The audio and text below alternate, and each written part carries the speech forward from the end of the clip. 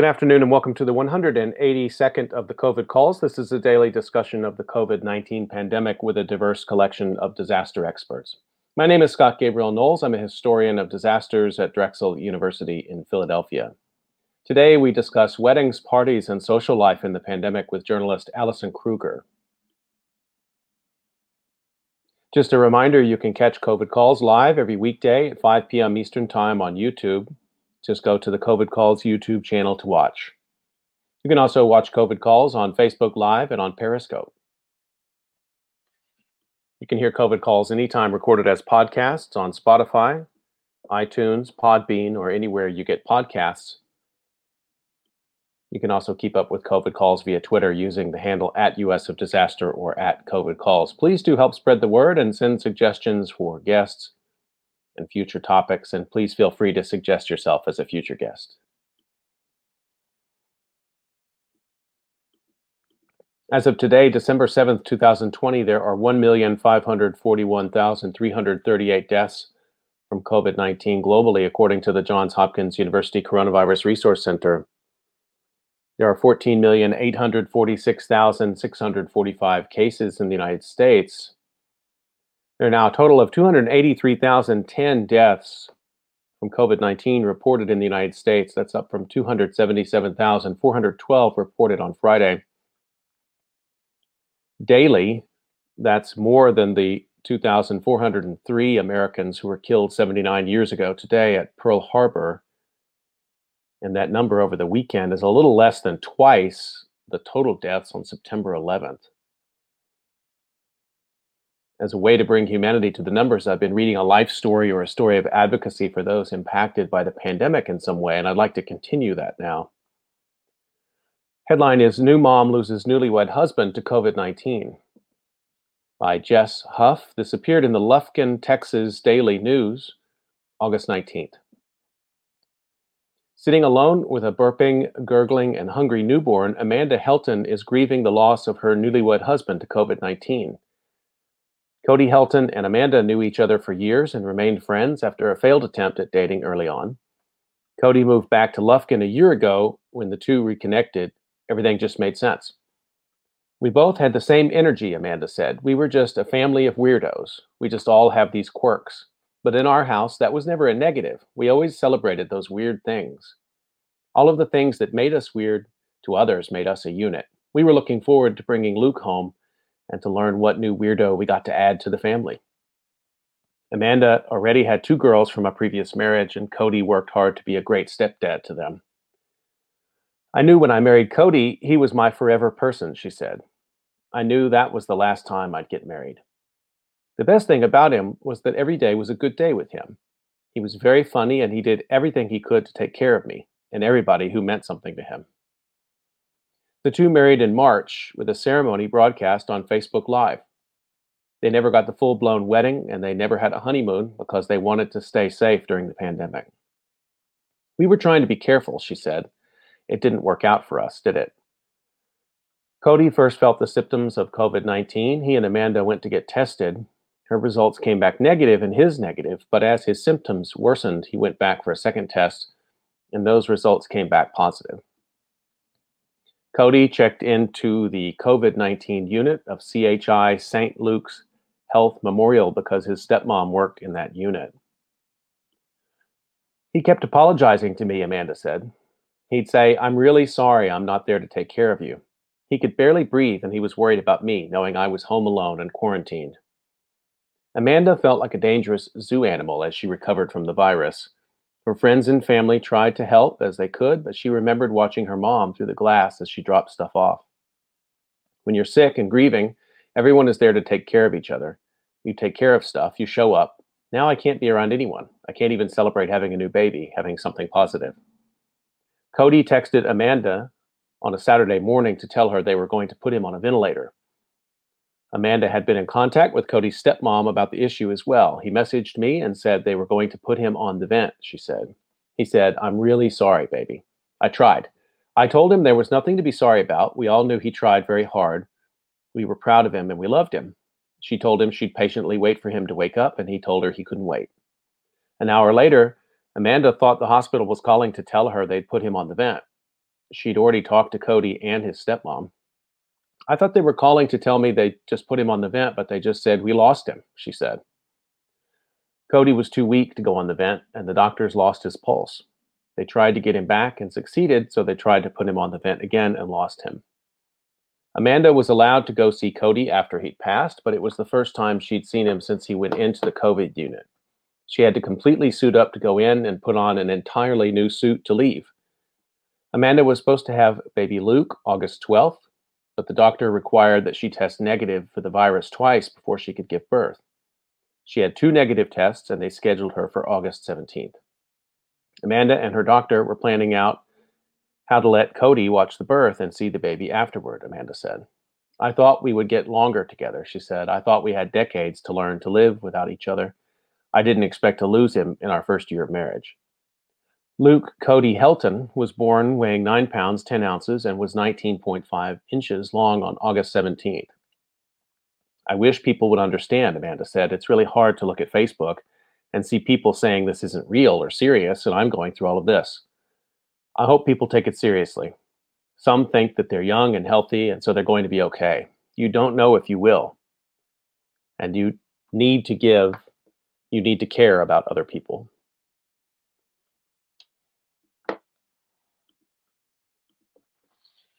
Okay, I'd like to turn to our conversation for today, and let me introduce my guest, Allison Kruger.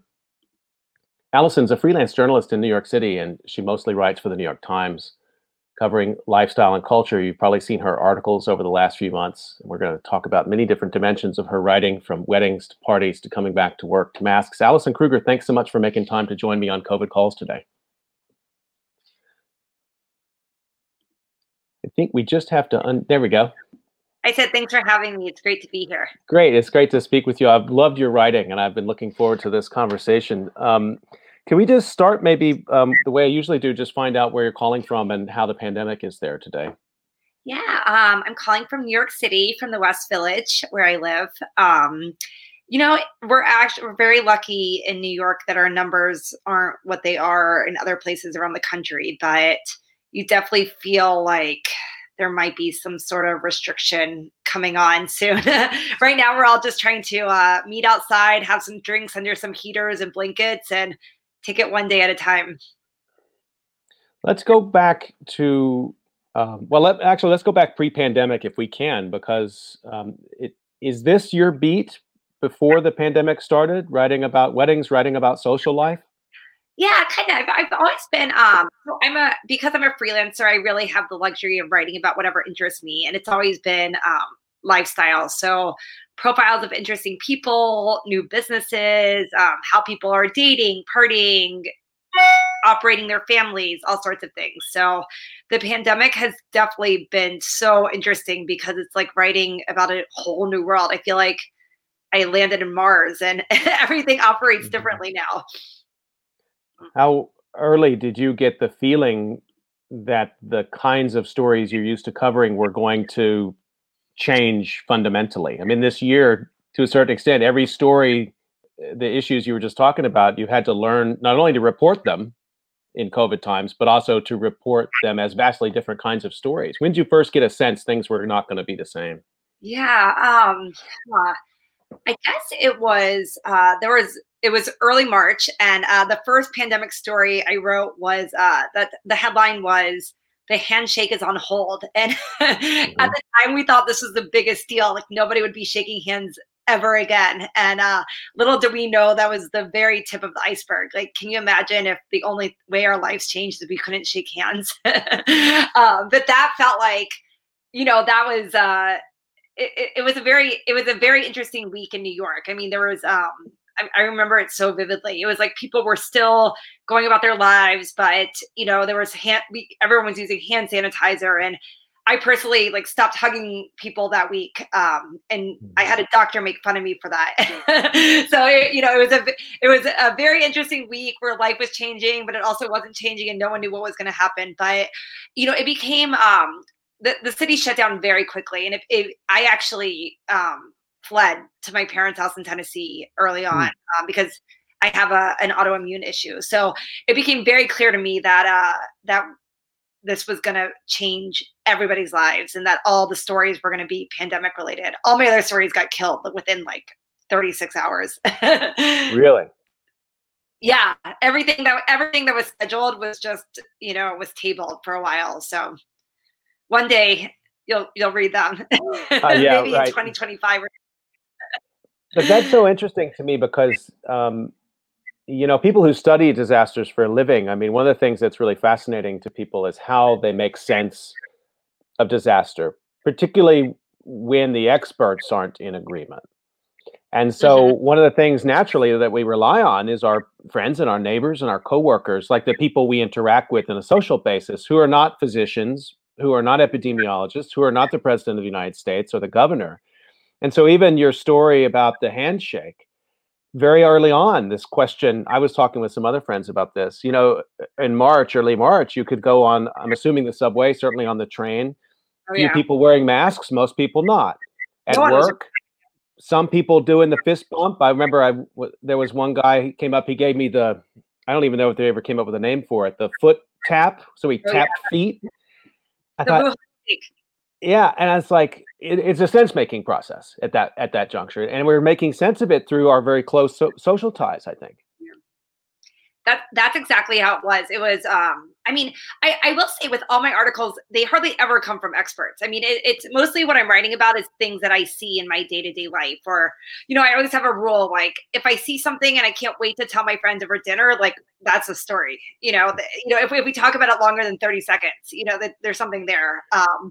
And that's exactly how it was. It was, some people, that handshake story was so interesting. I mean, some people were like, didn't even think anything existed. And some people were like, stocking up on N95s, like the ones with the radiators, the filtration systems or whatever in them. So it's interesting because at that point, you probably had uncovered a clue to the fact that Americans were not going to reach a consensus about the pandemic. Well, the thing is, it was so funny because, we had been, this thing called coronavirus that started in China was very much on our minds since January. And I remember I go to Sundance Film Festival every year in Park City in January. And one of our friends couldn't make it because he got sick. And everybody was like, he's got COVID, he's got the coronavirus. But nobody linked it, that it is shocking to me that Sundance, we went to indoor movies and indoor parties and hot tub parties and thousands of people in a room. And, there was no sense in my world, at least. Maybe I live in a dumb world, but there was no idea that this was going to impact our lives. It was still this crazy thing was happening across the world. But looking back, can't imagine why we thought that. Like there's so many flights that come in from China daily, and so many people I know go there for work. And it was definitely a dichotomy of knowing about something happening, but understanding how it was going to affect you in the early days.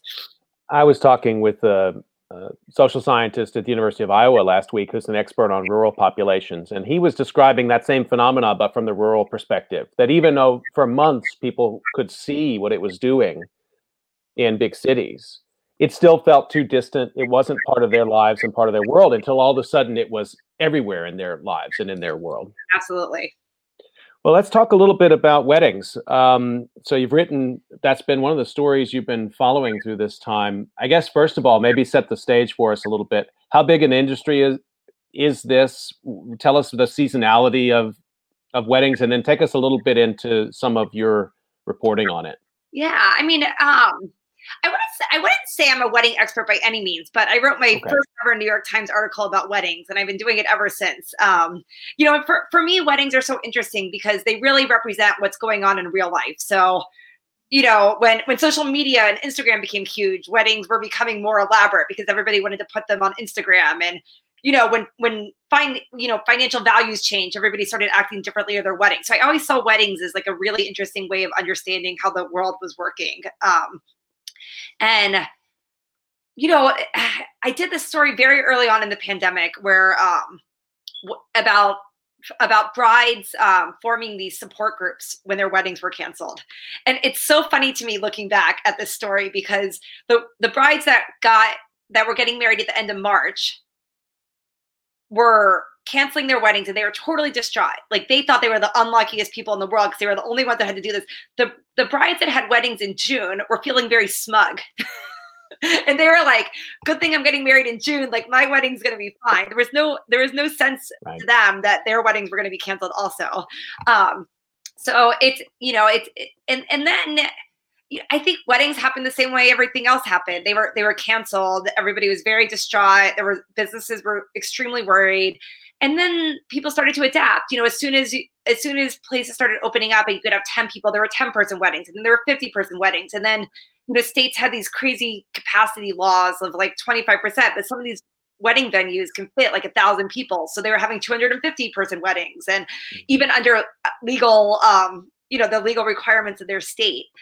And then people started to evolve, and all these new companies emerged for the new kind of wedding. And I'm super interested to see how weddings will even be impacted after coronavirus, because the lesson that I'm hearing is that a lot of the people who canceled their big fancy weddings that were going to cost $100,000 ended up getting married with their 10 family members and having the most amazing present ceremony where they really felt like it was about the love of the marriage and not about the DJ. And they took $100,000, they put a down payment on a mansion.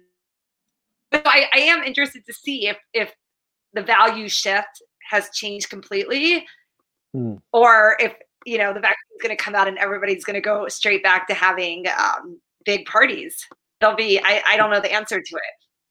Well, I mean, maybe you can, and I take on board, that you write about a lot more than weddings, but I love your idea that weddings, and I think we're also seeing that with funerals in these times, tell us a lot about society more generally. They tell us about the economy, they tell us about social ties, they tell us about technology, and we'll talk about that here in a minute.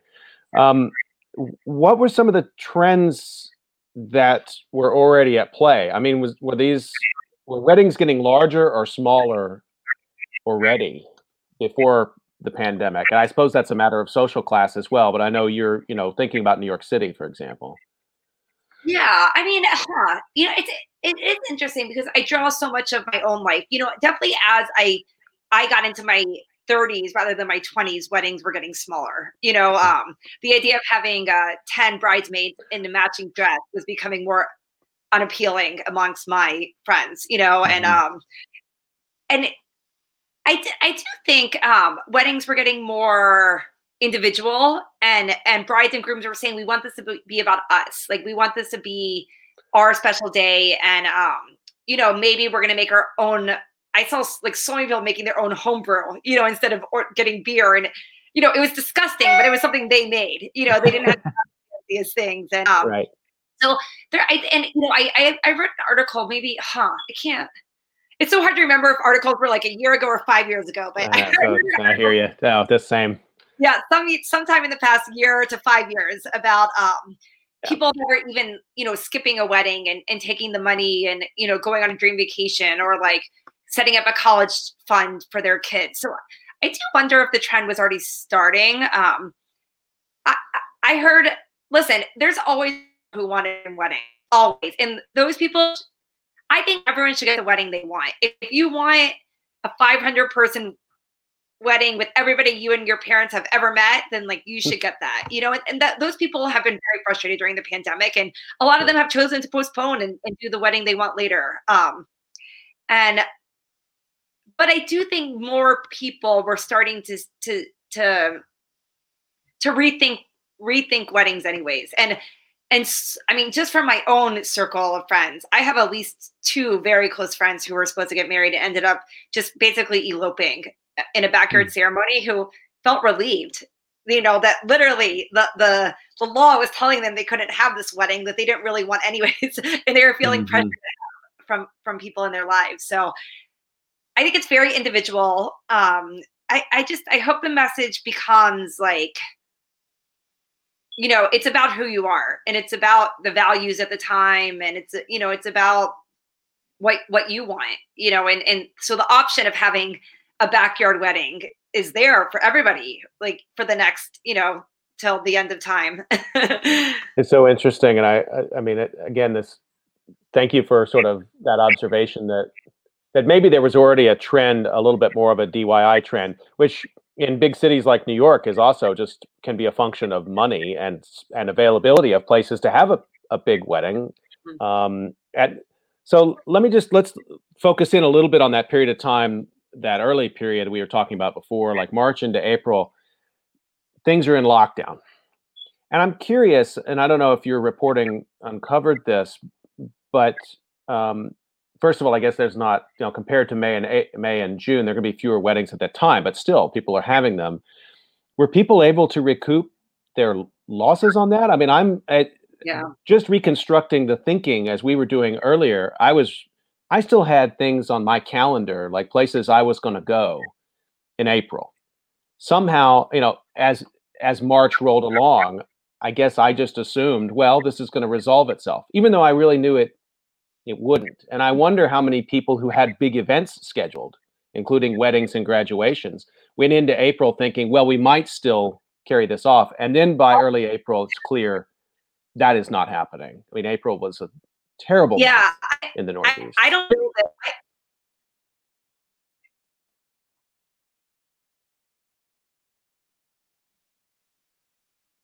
Oh yeah. Can you hear me? Okay. Yeah, I can hear you now. Great. Yeah. Sorry, I broke up for a second. No problem.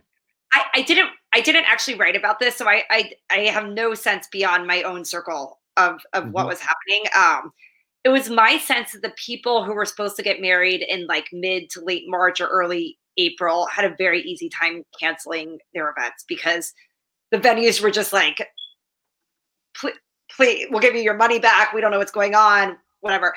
The later you got, I think venues, photographers, all sorts of vendors started realizing every single client of mine is canceling at the same time. Mm. And that's when things got a little hard for some people. Because the venues realized that they were going to go out of business if they gave every single person their money back who canceled their wedding, and on top of that, it became very difficult because the people had to postpone their weddings, but people were getting engaged throughout the entire pandemic. I mean, that was the crazy part to me is Mhm. I saw like so many people get engaged during the pandemic and they wanted to start planning their weddings. So dates became tighter, and we all know what happens when there's more demand than there's supply. Prices go up. So my sense is that it was easier to. Everybody was a lot more flexible early on. Like the later you took action, the harder it was. Although, and I think it's mixed. I mean, I know vendors who were so accommodating and would reschedule anything or give money back, and I know photographers who refuse to budge an inch, Mhm. because honestly, it's not their fault either, and no one had pandemic insurance. So no one Right. except for the Wimbledon tennis tournament had pandemic insurance. So it was a very, very case by case basis.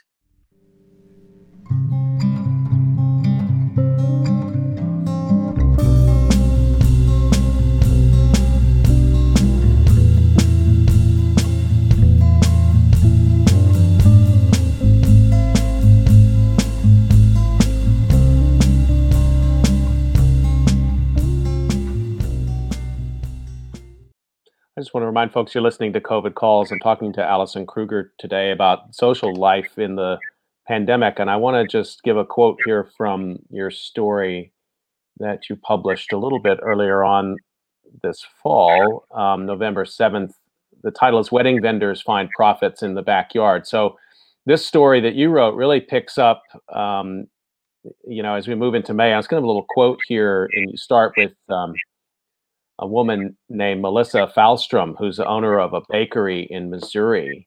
And she's just like you were saying, she's starting to realize, I mean, the floor of her business is dropping out from under her. And then you write that spring, a few wedding related orders trickled in, but then you say it wasn't until late May that her real savior arrived, the backyard wedding. As shutdown orders lightened, couples had 10, then 20, then 50-person ceremonies outside. They posted pictures on social media of these events, showing how they transformed ordinary yards into magical venues with fairy lights and flowers. Then even more couples gave it a try. So, how did you discover this phenomena and take us into this reporting?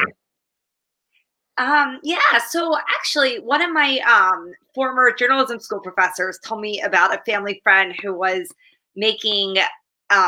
She makes wedding cakes for fun, and all of a sudden, people started hiring her because they didn't need wedding cakes that could feed 300 people, which she had no capacity to do. They needed wedding cakes that could feed 15 people or 20 people. And I thought this was an interesting concept. So I started looking into it, and I thought I was going to be writing about new businesses forming because of backyard weddings. And there are a lot of them, but I also ended up discovering a lot of old businesses that really were saved by backyard weddings. Because as one vendor told me, I don't remember if I included this quote or not in my story, but she said a backyard wedding still needs a caterer, a photographer, a band, an officiant. They don't need them at the scale, but the scale almost isn't where they make their money. A lot of these vendors get paid hourly, so they don't care how many people are at the wedding. So these backyard weddings really, and most of them were held at home, which is really nice. So these brides and grooms were supporting their local communities in ways that they might not have even realized at the time. They were just trying to pull off an event of some sort. So I thought that was just like a really nice story about people literally supporting their neighbors, and their neighbors' businesses right now.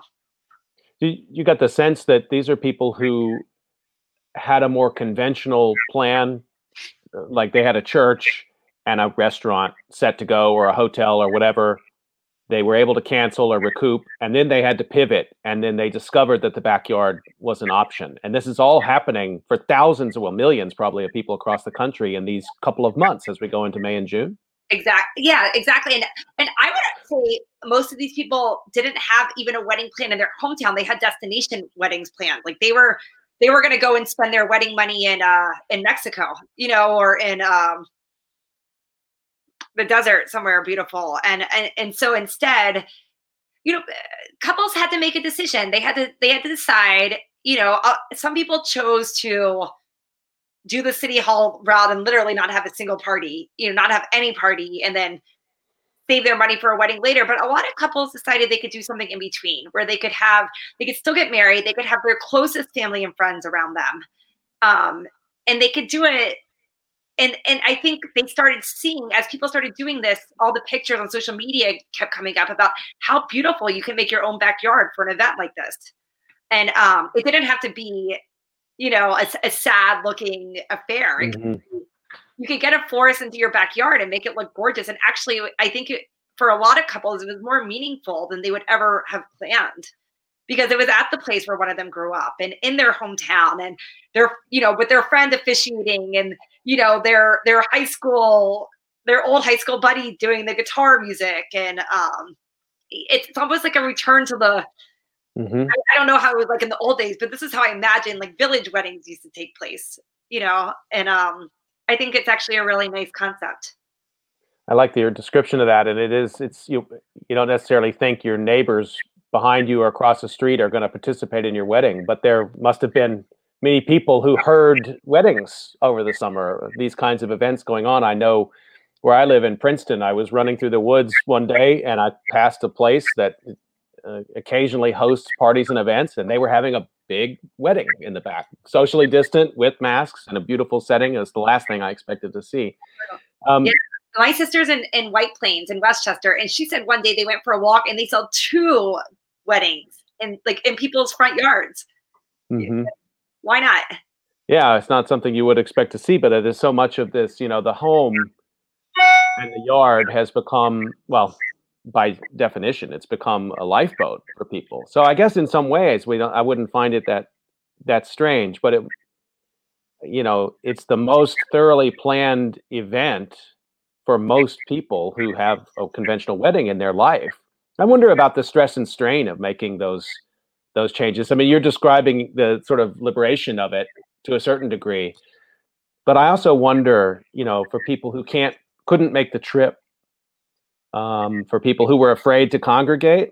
I mean, even though public health officials might have been saying, yeah, you can get 50 people together, I know a lot of people, perhaps myself included, would have thought very long and hard before attending something like that. I wonder if that came up in the reporting, just the stress that couples took on when they thought about bringing people together. Oh yeah, I mean, I wrote another article. I'm not sure if you saw it on weddings as super spreader events, and I mean, any any couple that's socially conscious breathe a sigh, breathe a sigh of relief on day 14 after their wedding, no matter how big or small their wedding was. And that's not something you should have to do after your wedding. You know what I mean? Like you should feel I mean, anybody doing any sort of social event, I feel that. Like I had a 35th birthday party in Montauk on the beach, and counted 14 days after as well, even though we were on the beach and whatever, and outside in the wind, and everybody the cases were very low. But I think the couples made a decision, and I know some couples who argued about it. One wanted to wait for the big wedding. One was ready to get it done with.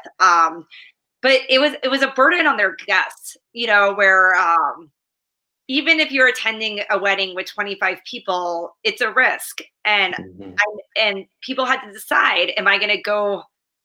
Am I going to be the only? Am I going to be the only first cousin not to miss out on the wedding, or am I going to do the right thing? Or I chose not to go to my best friend's backyard wedding that had 12 people because it was going to require a flight, and my parents, I didn't want to risk my parents. And it haunts me to this day that I wasn't at her wedding, and she was fine, and she totally understood, and like we're very close, and it's not an issue, but it's just a really sad choice to have to make.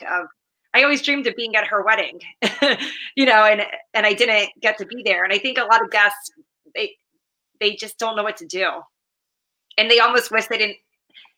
I respect everyone's decision to do what they want to do, but not getting an invite is definitely the most stress, the way to alleviate the stress altogether.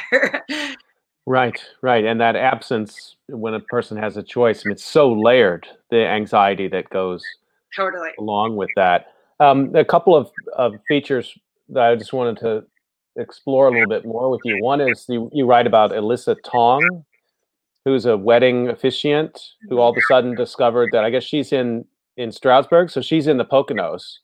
Yeah. And the photograph in the Times is quite beautiful. Yeah. So it turns out, like, if you don't have a big enough backyard, which a lot of people who live in New York or Philadelphia, that's not an option. Right.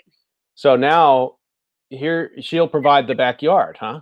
Oh yeah, she killed it. I mean, she really was very well placed to make a nice little business during the pandemic.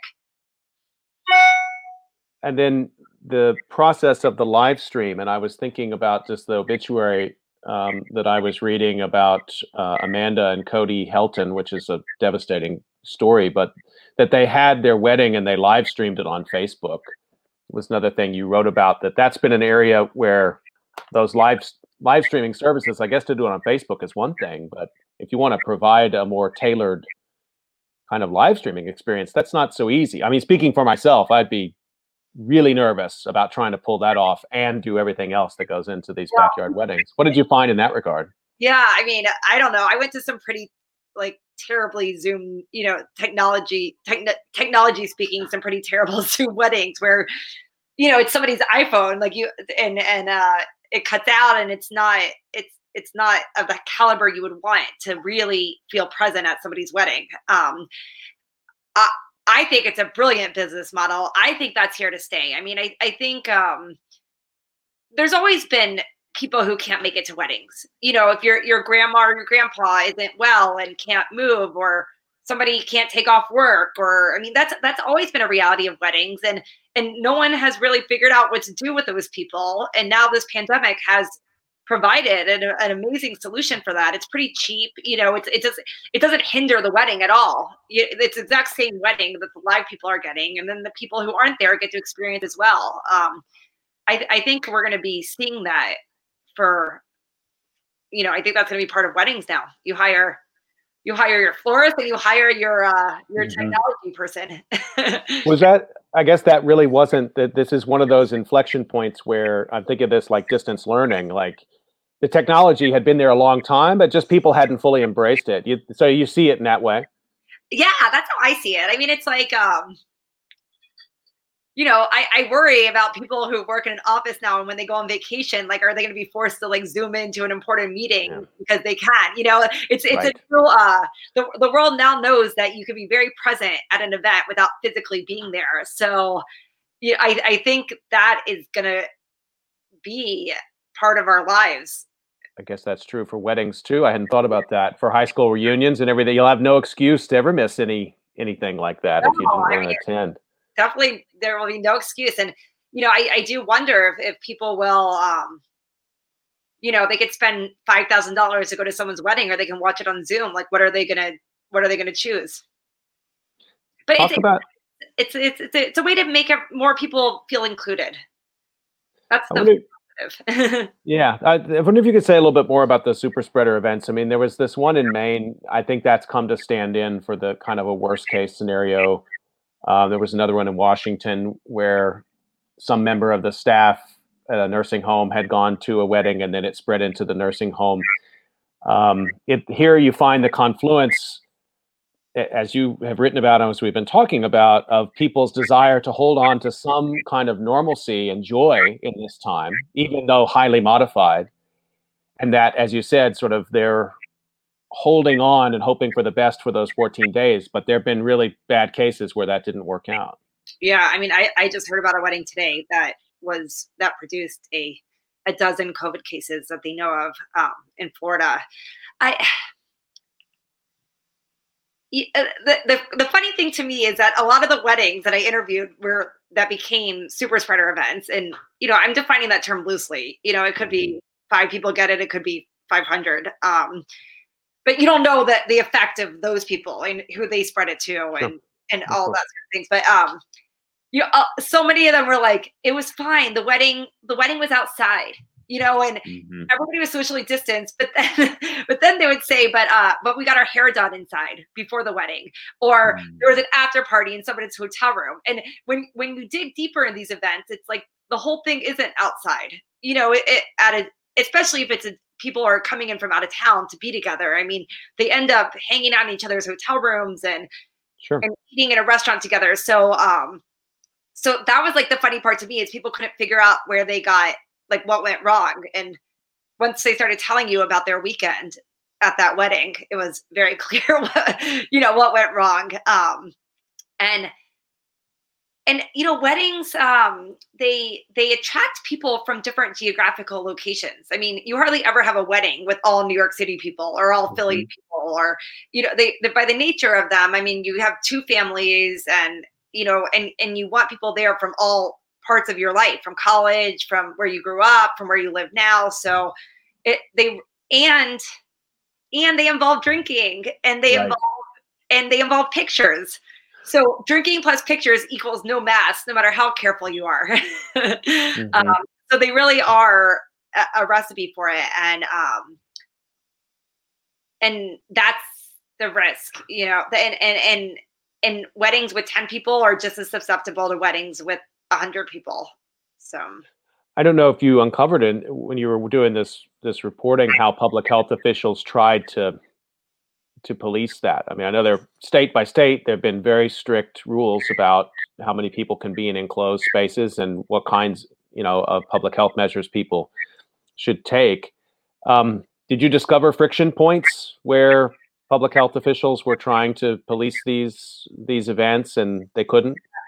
Um, you know, there have been a few like very high profile cases of this where the local authorities busted a wedding that they found. I think because of the nature of these weddings, there wasn't that. I mean, kind of because of what I'm saying, because the wedding itself followed the rules.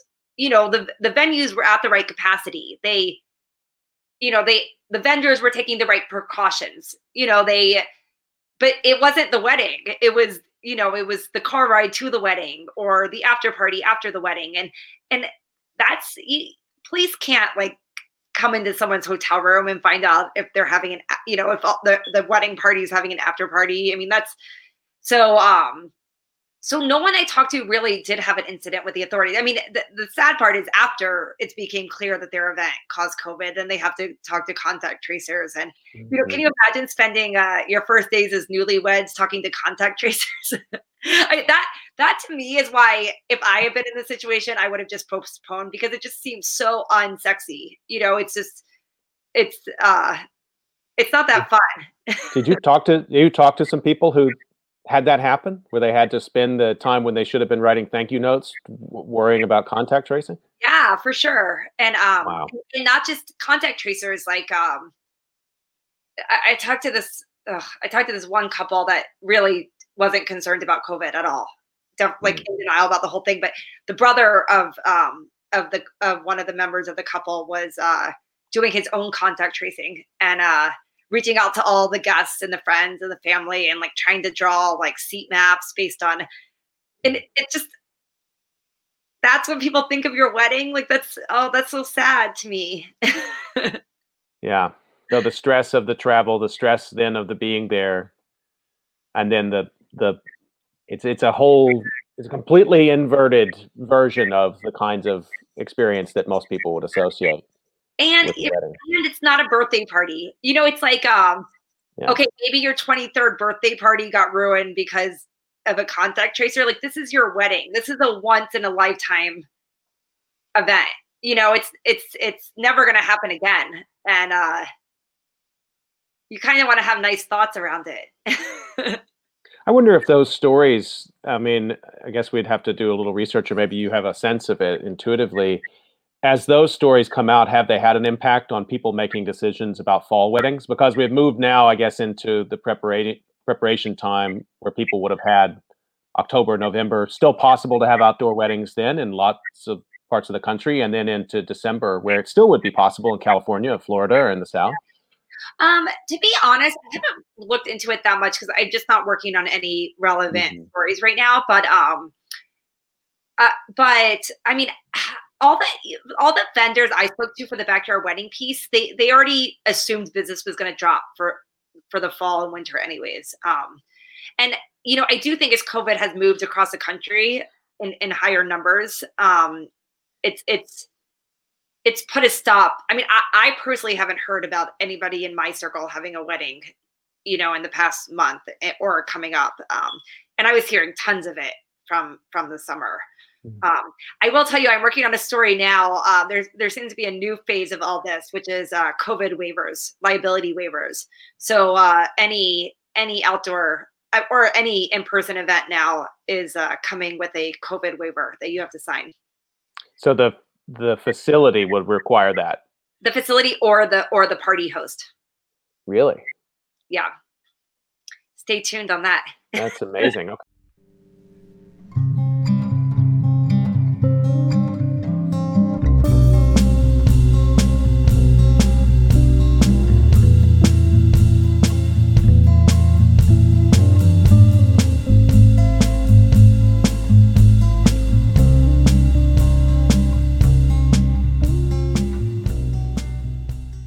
Just want to remind folks I'm talking to Allison Kruger about social life in the pandemic, and I want to, if it's okay, I want to pivot to a different story. Sure. This one, also in the Times, it came out November 6th, and the title of this one is "What's It Like to Return to the Office." I really like this because it's just sort of it gives us into window into the various different experiences that people have when they found themselves having to come back to work. Yeah. Maybe share a couple of the stories that really impressed you from this reporting. Yeah. I mean, what as somebody who has worked from home my entire life, and never been in a real. I mean, my first job was in an office, but for a few years, and then after that, I've never worked in one. I always assumed everybody would want to work from home always. I didn't understand the appeal of an office of having to get dressed and take the subway and like talk to people all day. And really, what I found is that people want to meet in person, and and they were missing it. A lot of people were missing it, and I just want to make it very clear. This article was crazy because it's less than 10% of New Yorkers are back in the office. So we were talking to a very small minority Mhm. here. very few people have experienced going back in. And a lot of them, their work was harder when they couldn't just turn around and ask somebody a question next to you, or it was boring when they weren't chatting with their work colleagues, or even even superficial things like they thought they couldn't impress their boss as much, if they weren't there in the same room as them. So people's desire to go back to the office like blew my mind. There were a few people who were mad about going back into the office that I interviewed. And they were mostly people who were either scared of COVID or didn't really, love their office environments anyways, or didn't trust the management there. But I thought it was a really nice statement, a testament to human nature that people would rather be together than apart. Yeah, I was struck by that too. And you interviewed a chef, right, for that? I mean, that really strikes me because, there are certain professions that you just can't do the work remotely. It's literally illegal to cook in your home kitchen. Right, exactly. You have to go to a commercial kitchen for that. And those people, I mean, their whole jobs have changed. Like what they're making has changed.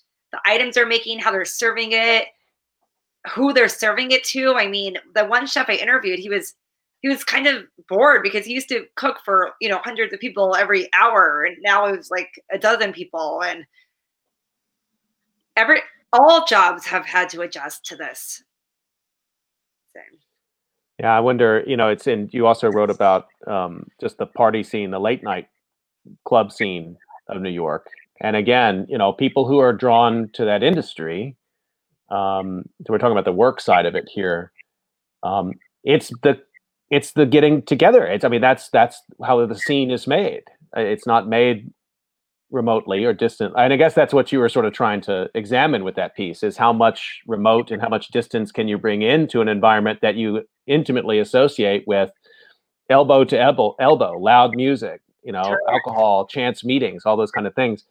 Can those kinds of parties be adapted to Zoom? Oh God. I'm the wrong one to ask. I hate Zoom. I'm not gonna lie. Yeah. I hate I get so tired, like physically tired from it. I think I really thrive off of meeting people in person and being in the same room and picking up cues. I find it's a whole different experience dancing your head off when you can see yourself. You know what I mean? Right. Right. And as opposed to in a dark room with strangers. And I think with that being said, I think the nightlife industry has done amazing. I mean, I know a lot of people who are doing Zoom parties. I know some people who prefer Zoom parties, and this is how they like it. They feel safe. They can still have fun, but not leave their apartments or their homes. I do think it's a personal preference, but my ideal is I think the story you're referring to is I wrote a story about like clubbing during the pandemic, and and it was amazing to me. I went to this one place and you had to stay at your seat. You couldn't get up and dance, and you couldn't talk to anybody else. It almost felt like you were a VIP because you were so roped off from other people. You would have had to pay thousands of dollars for that experience before the pandemic, to have your own area with no one else around and like a personal bouncer and your own waiter. So that's the funny part to me, is people used to die for that kind of thing. Yeah, that's how you described it. Actually, the club is like every different corner has its own crew. Totally. Just like as you imagine, sort of everybody's roped off, which I hadn't thought of it just until you said it like that. But that would be only for a very elect few people who go to the club in an ordinary situation. Packed in like sardines and had drinks spilled on them, and yeah, right. But it was still so fun. Like chair dancing was so fun. You could still see the people across the room, and everybody was still feeding off of each other. And there was still bottle service. You could still drink and eat all you want, at your table, and be with your own household or set of friends. So I think like the medium, I liked like the in-between stuff where you're still in person, but everything was safe and it wasn't illegal. But with that being said, I mean, that's never going to stick around, because there's no way these venues can survive on that few of people. Like they need to pack it in to make any money. So it was so funny. Like that story posted, and 10 minutes later, New York City announced new regulations Uh, about their nightlife, and most of what we wrote about was not allowed anymore. So, that was a testament to me. That was a very quick moment in time piece. but that's why I like it, because you do capture that moment, Yeah. particularly, and I think it's true with the wedding pieces as well, that there was a time in July, August, September in New York, in Philadelphia, Boston, other parts of the country too, parts of California. I won't say we were getting back to normal by any stretch of the imagination, but it seemed that we were kind of accommodating a bit of a new normal. Absolutely, and we were thriving. But it seems now, as you point out, I mean, those pieces probably capture a slice of time, because now we're going into the winter. I mean, these clubs, even if the cases abate in New York or Philadelphia, they're not reopening, are they?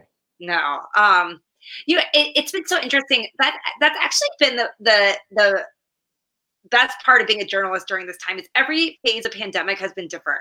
And just when I assumed there was going to be, there was this point in April where I was like, we did all the virtual stories. Like we're never going to be able to write an article again until there's a vaccine, and then the pandemic shifted and everything changed a little bit. And every phase has brought its new creations and its new way of life that people adapt to. And it would last for like 2 or 3 months, and then it would move to the next phase. And I actually think we're about to enter a very interesting phase, because I think a lot of the ways we adapted to in-person socialization will be shut down because it's no longer safe as the cases rise. But I don't see the Zoom stuff coming back. Like I just think people have fatigue from that. So I'm curious to know what's gonna happen. Like, are people just gonna not do anything, or are they gonna, we've been I'm working another story right now about everybody socializing in the cold. I mean, I've been putting on my ski outfits to go have a drink with a friend. And Hmm. it's kind of fun. There's like heaters and there's blankets, and it feels kind of exotic. I mean, I don't know if it's gonna feel fun in like if we've been doing it for 3 months. It's very cold.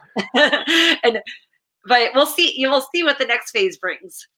I mean, we'll probably be looking at trends of what people do in Russia and Scandinavia, because I agree with you, particularly the people who've moved to cities. I mean, I remember when I moved to New York. I don't live there anymore, but I lived in New York for several years. I mean, you moved to New York for the sociability of it. You knew you were going to live crammed into probably not a great apartment. You were going to pay way too much for everything. So the social life of the city was what you were there to get. And I don't think people are willing to just sit that out. No, no, definitely not. If I had to guess, I think we're gonna see a lot of illegal house parties Hmm. and a lot of like creative outdoor socializing. I just found this company in New York, this jet ski company has launched a hot tub cruise where you can sit in a hot tub the whole time. And I'm like, maybe that's the future. Maybe that's what we do this winter. We just like travel around in hot tubs or Wow. I think especially in New York and other cities like Philadelphia, I lived there for some time. I went to Penn undergrad, and I think people will find a way to have fun safely. They have at every single stage of this pandemic, and I don't see this winter being an exception. And when the vaccine comes, that's going to be interesting too. I mean, are there going to be parties where you have to show a vaccine certificate? I mean, Hmm. everyone used to say that was going to happen with antibodies, and that never happened. But the vaccine's a little different. It's more in your control. So Well, I wonder too. I don't know if you're going to be writing about this, but I guess Christmas time is a big time for weddings also. yeah, And you described the June brides who had a little bit of a smug attitude, like, well, feeling bad for somebody who had a wedding planned in April. Glad I was smart enough to plan for June. And then they had to find out they had to make a different plan. yeah. I wonder if we're going to looking at that same effect now as we go into the Christmas season for people who'd planned parties, weddings, other sort of things that were going to be ordinarily at the holiday season. Yeah, I mean, I think I don't know this for sure. I haven't looked into it.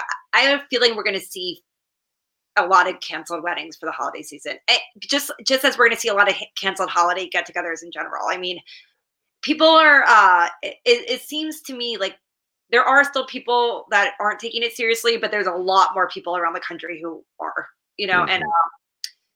and venues are seeing the effect of it. You get one COVID positive and you have to shut down for weeks and you end up in the news. And so I don't know what kind of risk, especially if in 4 or 5 months it might be safe again. It's almost like if you can Right. see the light at the end of the tunnel, why not?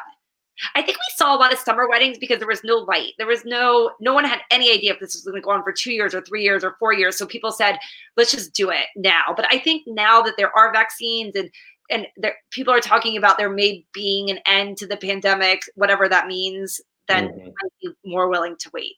I mean, we'll see. Yeah, that's an interesting observation, and I think too the public health messaging from the federal side is about to change really abruptly here Absolutely. on Yeah. January 20th. What's coming out of the White House is going to be completely different from what we've heard up to now. Just Yeah. a quick reminder, I'm talking to Allison Kruger on COVID calls today. I know we're almost up on time. I just want to get one more question in. You wrote a piece which came out just before Thanksgiving about masks. That's a topic we've talked a lot about on COVID calls. I had Sharona Pearl and Rashawn Ray on to talk about sort of aspects about masks and race and masks and religious identity. And your take, you touch on those issues, but you really also talk about some of the things I hadn't thought of about the degree to which some people have found social kind of social distress, I'm not finding the right term here, but social anxiety come down a bit because of masks. They see them as a way to avoid harassment. I wonder if you could talk a little bit about what you discovered in reporting this story. Yeah, I mean, I have to say I can't take credit for this idea as my editors. And as soon as she assigned it to me, I was so excited because I thought it was the most It's brilliant it's a story. great story. Yeah. Yeah, amazing story. Yeah, I mean, listen, I have been hearing since the beginning of mask how great it is that no one had to wear makeup anymore. Like people have been talking about some of the advantages for a long time. But I think it's like you can blend into the crowd, right? That's what masks allow you to do. They allow you to just be one of the other people wearing masks, wherever you are on the street or on the airplane or, wherever you are. And for a lot of people, that is so refreshing. Like that's what they wanted their whole lives, is just to not have somebody they don't want to talk to them.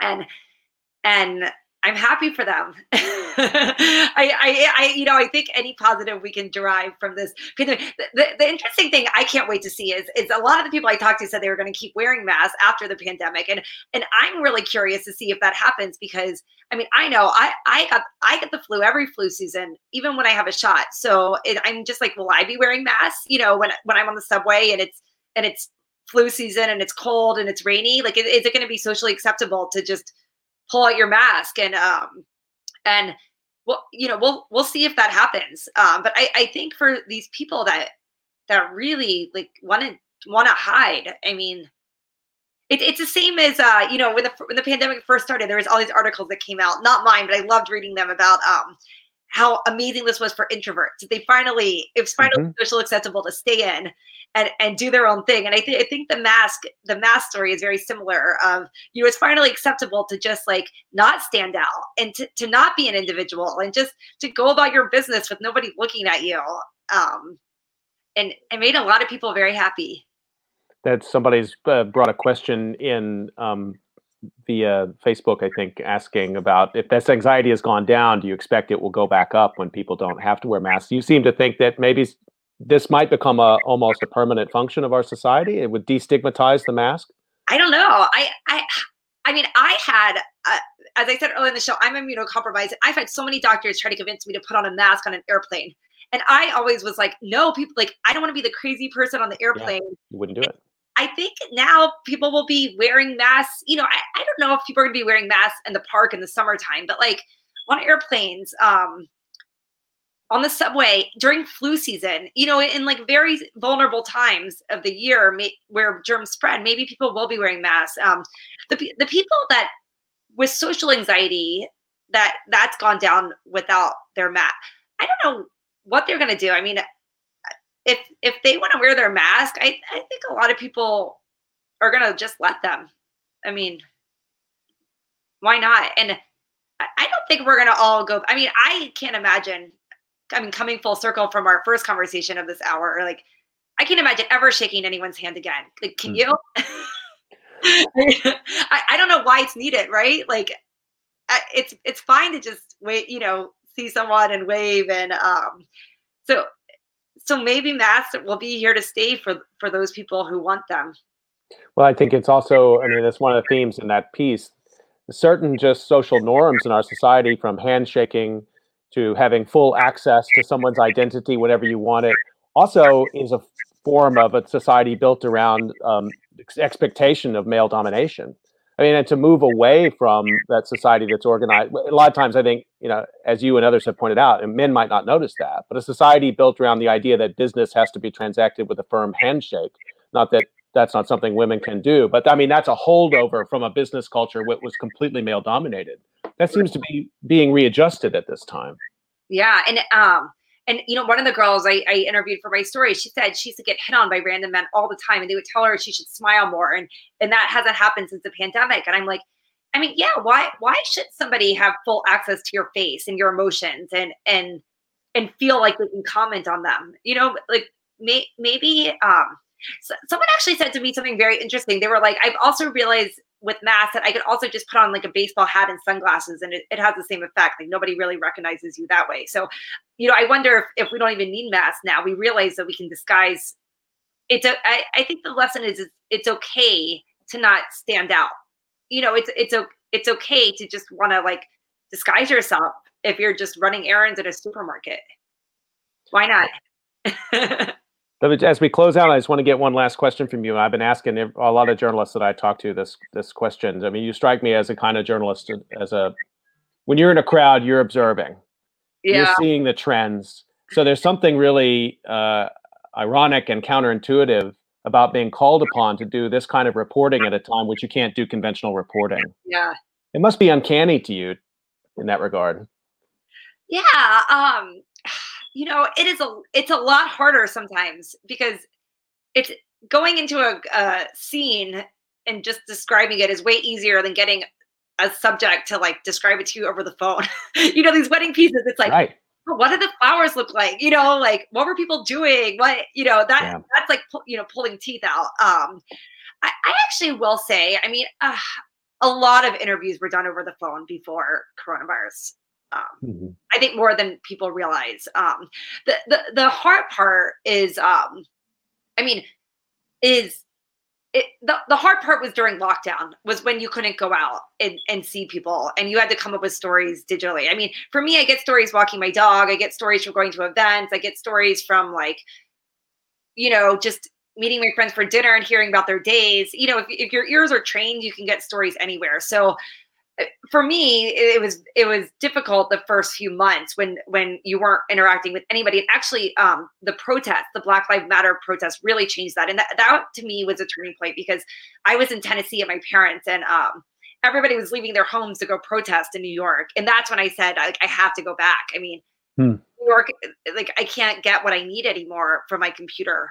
I have to be there in person and seeing what's going on and experiencing it. But it'll be interesting to see what happens in the next few months, if there's opportunities to do that or not. I mean, I hope there are. Thank you for sharing that. That the Black Lives Matter protests, it changed your your sort of personal risk assessment. I mean, you balanced, you took the measure of risk, and you decided you needed to be back in the city to be part of it. Yeah, yeah. It was that, and it was also like, it wasn't just my risk. It was like there wasn't really, and even if I was really willing to risk it, like, there wasn't anything to see for the first few months. Do you know, like, even if I was like, Yeah. I don't care about getting coronavirus, I'm going to go out, and but like, no, like, literally nobody was on the streets, so it didn't matter where you were. But Right. once the protest hit, and I would say especially when people didn't get sick from the protests, that really taught people that you could go outside, and and and that's when like the weird dating stuff started happening. Like, people started going on walking dates, and Hmm. there started being walking therapy started happening, Yeah. and people started like moving a little bit, and meeting up with people in a safe way, and that's when the fun stuff really happened. Well, we'll keep tuned to your really excellent reporting at this time. Thanks for doing it. And thanks for joining me today on COVID Calls. I just want to remind everybody you can catch COVID Calls every weekday at 5 p.m. Eastern Time. Tomorrow we have a researchers roundtable, so please join us for that. And Allison, thanks again for making time to visit today. Thank you. It was really Okay. fun. We'll see you tomorrow, everybody. Stay healthy. See you at 5 o'clock.